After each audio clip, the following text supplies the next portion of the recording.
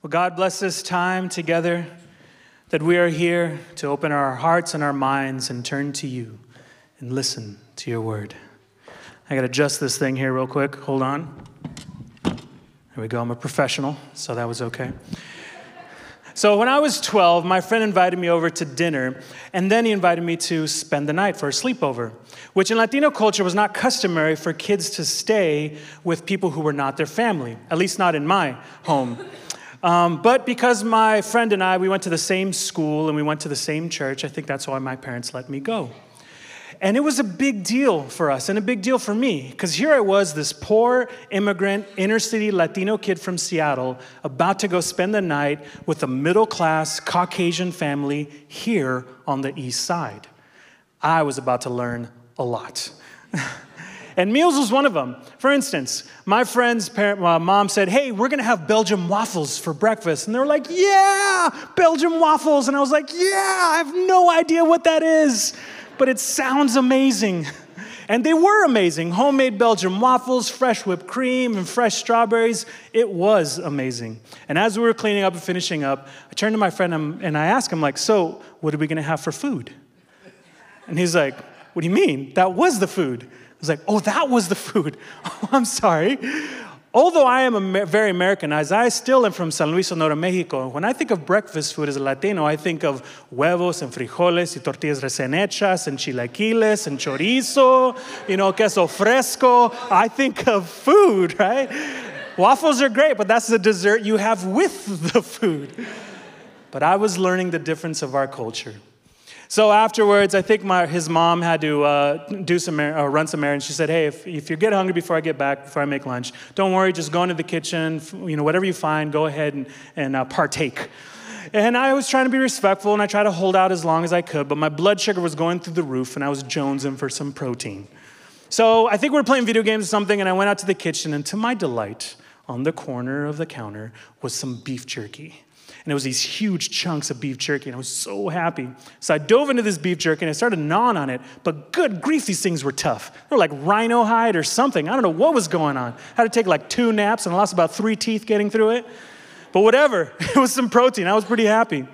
So I went back to my friend's room, and, I tried to be as respectful as I could, but I said something to the point of like, I think you guys might need to change your beef jerky brand, because I just chewed through a book out there.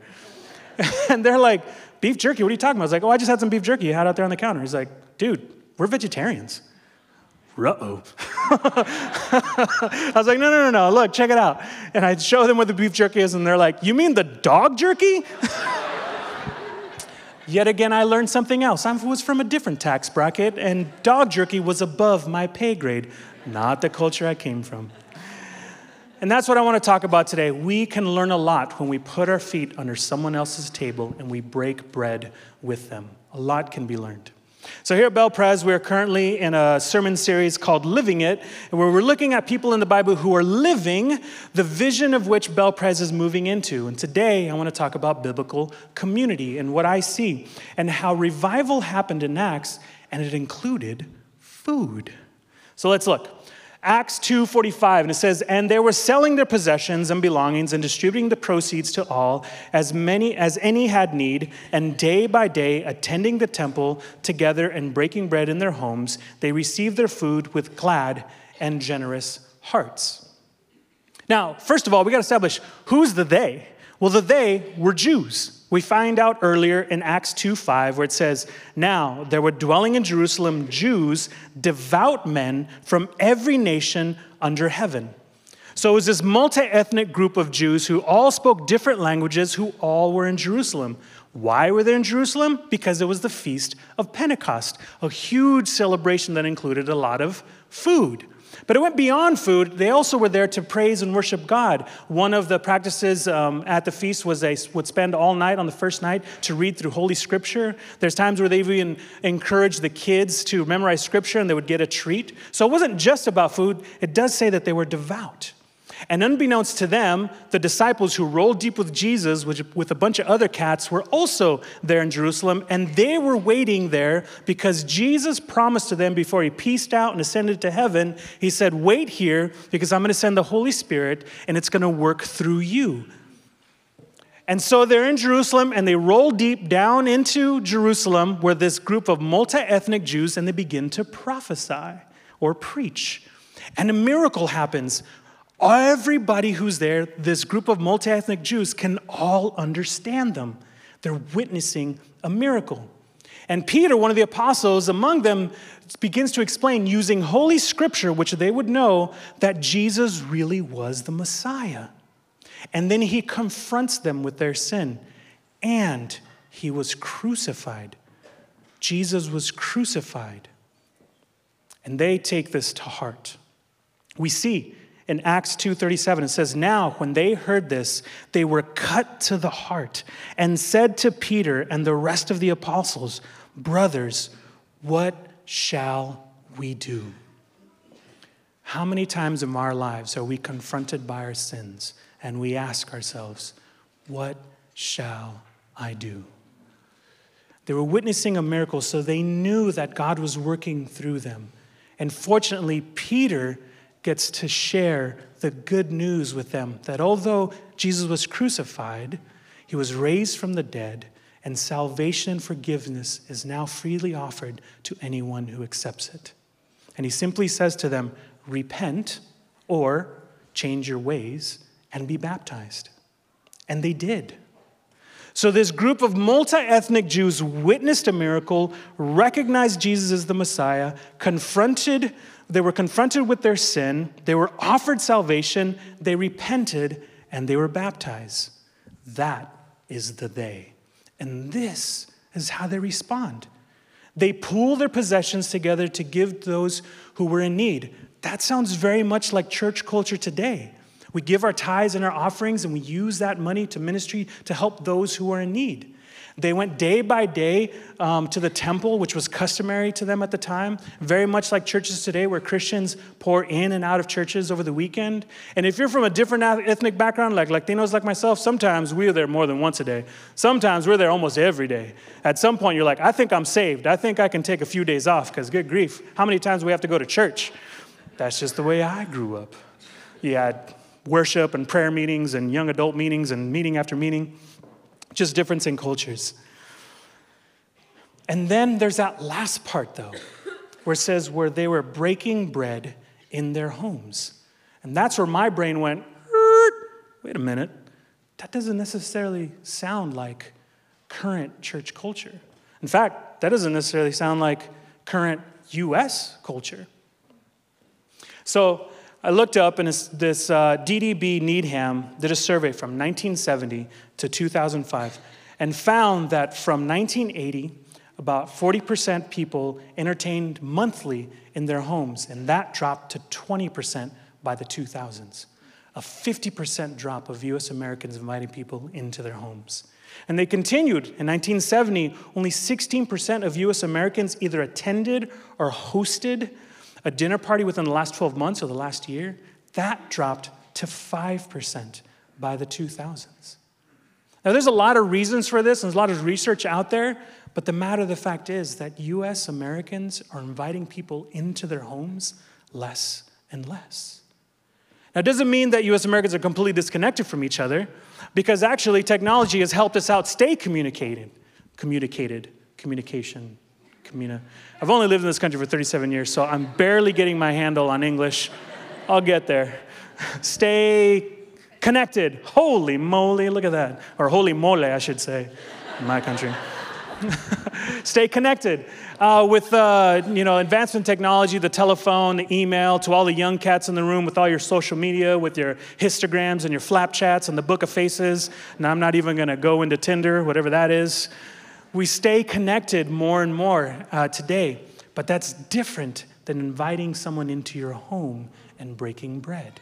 There's something more intimate about that. And I forgot to introduce myself, so I'm going to take this moment now to enlighten you people, because all of you are wondering, like, he doesn't look like Dudley. He looks a little different. No, I'm not Dr. Dudley. My name is Sergio Chavez. I am the Director of Communications here at Bell Pres. And aside from that as well, I am a lay pastor, which is just a fancy title for an unpaid volunteer pastor. And I am a simpleton. I've never been to seminary. I don't have any fancy degrees. I just keep my theology simple. I try to immerse myself as best I can in Scripture. And I try to immerse myself as best I can in prayer. And I try to go wherever God leads me. I keep my Scripture or theology simple because I think that's all my little frijole brain can handle. So that's why I'm speaking of these things. As being someone from a different culture, this speaks volumes to me. So when I read this passage, I couldn't help but recognize the breaking of bread in homes. And instantly a friend of mine came to mind. And to hide my friend's identity, we're going to call him John instead of using his full name, John Darrow. Complete anonymity for John. John's a man after my own heart. He's probably roughly 20 years older than I am. He's a Caucasian gentleman. And although we're from different cultures, we agree on this one thing, that food is important and that Christians should be breaking bread in each other's homes. So John sought out to change the culture of his church and start a program, per se, of how we can do this. So he decided, well, this is a little bit counterculture, which according to the statistics we saw, he was very wise in that sense. He said, so let's start small. Let's just have families invite each other over to dinner. And over time, with baby steps over the years, this program began to grow. It grew to a program called Put Your Feet Under My Table, or PYFUMT. For all of those who've been wondering, what in good grief is this sermon title called, this PYFUMT or PYFUMT, whatever, or however you're trying to, it's not Spanish, it's an acronym for Put Your Feet Under My Table. And this program has grown that whenever this church doesn't have potluck or is not hosting potluck in the church, they have these in-home potlucks called PYFUMT. And now several families band together to host a meal to be able to invite more guests over to one of their homes. And sometimes these PYFUMTs are as small as 10 people, and sometimes they're as large as 50 people. But it was a way for Christians and believers and guests to come together and put their feet under someone else's table and break their bread and give the gospel a whole new meaning. It's very different when you talk about the gospel in a church setting than when you talk about it at someone's table. And there's a lot of things that have happened at PYFUMT, a lot of great things, and even, hold on now, even tension, even conflict. Because when you start hanging out with each other, you start talking to each other, and sometimes we don't always see eye to eye. But hopefully we're in a safe space to be able to talk about the things that we don't talk about here and churches.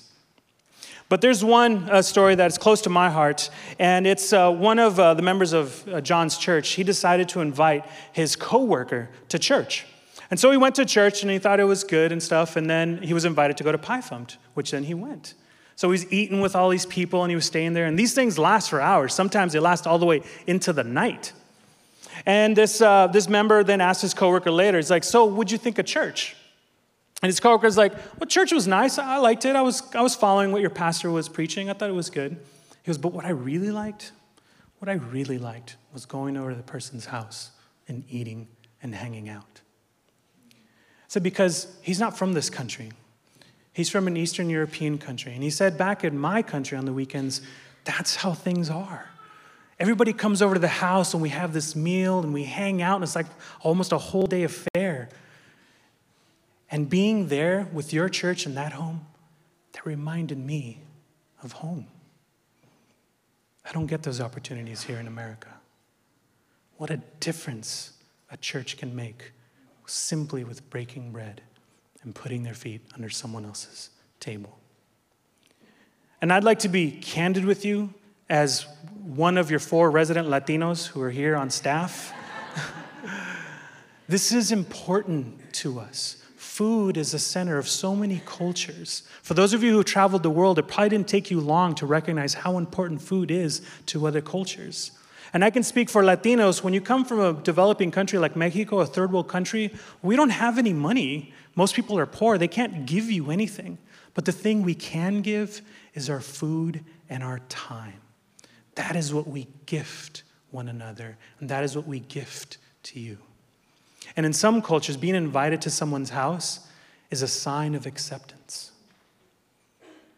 It is important for a multi-ethnic community to recognize that food was a part of revival.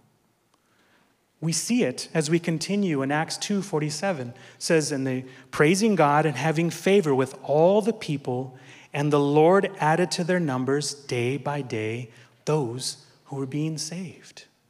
And this is what Dudley has been talking about. He says, seek the economic and relational and spiritual flourishing of the city that I've called you. It's all there. Seek the spiritual, they went to the temple day by day. The economic, they pooled together their resources to give to those who had need. And the relational, breaking of bread in each other's homes. One meal at a time, revival was happening. Now the good news is, Belpres, is you already are a multi-ethnic community. Sure, you might be heavy on one ethnicity than the others, but that's all right.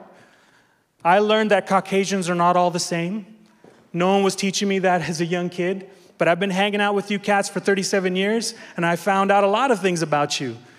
I found out you guys have beef jerky for dogs, for instance. That was a whole new thing for me. But you may have German descent, Danish descent, Irish descent. Within this church, there are Koreans, Chinese, and Vietnamese. We have Africans and Rwandans here. And we have a few Latinos sprinkled up in here. Por todos los Latinos que me oí hablando de comida, no te preocupes. Casi termino. Vamos a comer pronto. All the Puesta de Sol students are like, oh, I understand what he's saying. Everybody else is like, is he speaking in tongues? Because I didn't catch a thing right there. All this to be said that good food can be had here in this church. And so maybe this church can start small. So I have a few things, a few challenges for those who are willing to give it a shot. A few things for homework. First, if you're willing, commit yourself to 20 minutes of prayer for 30 days. Now, some of y'all are like, what? 20 minutes for 30 days? Yes, I was not speaking Spanish. That was in English. 20 minutes for 30 days. Of all the time that I've been in ministry and been in the church, never once have I heard somebody who wanted to know God more and who felt like they needed more spirituality in their life or they needed more connection ever tell me, you know the problem, my problem is I have too much of the Holy Spirit. I don't need any more Holy Spirit. Almost every single time the answer is, I need more of the Spirit in my life. Well, here's an opportunity. You can give up 20 minutes. Shut down Netflix and Facebooks and whatever it is that you're doing for 20 minutes. Get up earlier, go to sleep later. 20 minutes for the Spirit to move in your life. And within those 30 days, if you feel the nudge of the Spirit, maybe start small and invite somebody out to eat or coffee. Maybe you're already in a small group that you can reach out to. Here at this Bel Pres, coming soon, will be some events called Meet Your Neighbor, where we go, I think it's going to be in the patio, to find out who lives within your zip code. Maybe that's an opportunity to find someone who lives near you and just invite them out to eat. And if the Holy Spirit continues to nudge you within those 30 days, maybe you can take it a step further and invite someone actually into your home. Now, I know some of you are probably freaking out, like, inviting people into my homes. Well, you never know. The Holy Spirit for 30 days, they might nudge you to say, you're just going to be a professional guest.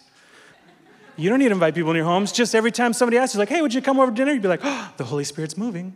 I will be there at 6. There's room for all of us around the table. But it also, the reason why prayer is so important, because it may be that the Holy Spirit nudges you in a different way. Maybe there's something else you're being called to. But let's let the Holy Spirit do its job. And if you're a guest here and you're like, I don't know any of these people, I'm not going to invite anybody to my house. Well, the great thing is here, there's another program called Brunch and Burgers, which you heard in the announcements earlier, that once a month we go out to the local restaurant here to get to meet one another. Maybe you can start there. But I believe it is important for us to break bread together. Now, my friend who invited me over when I was a kid and I ate all their dog jerky, which I'm pretty sure their dog never forgave me for that. Every time he looked at me, he just kind of... So, sorry, dog. But that relationship grew, starting there. And it grew so much that when I was in junior high, technically I was homeless for part of my junior high year. And this family opened up their house to me. Let me stay on their floor. And that relationship continued to grow all to the point of where those cats were in my wedding. And I was blessed and honored to be able to officiate one of their weddings a few years ago. All because my friend invited me over for dinner. Bow your heads with me. God in heaven, thank you so much for your mercy which leads to your grace, Lord. Thank you so much for your constant pursuit of us, Lord.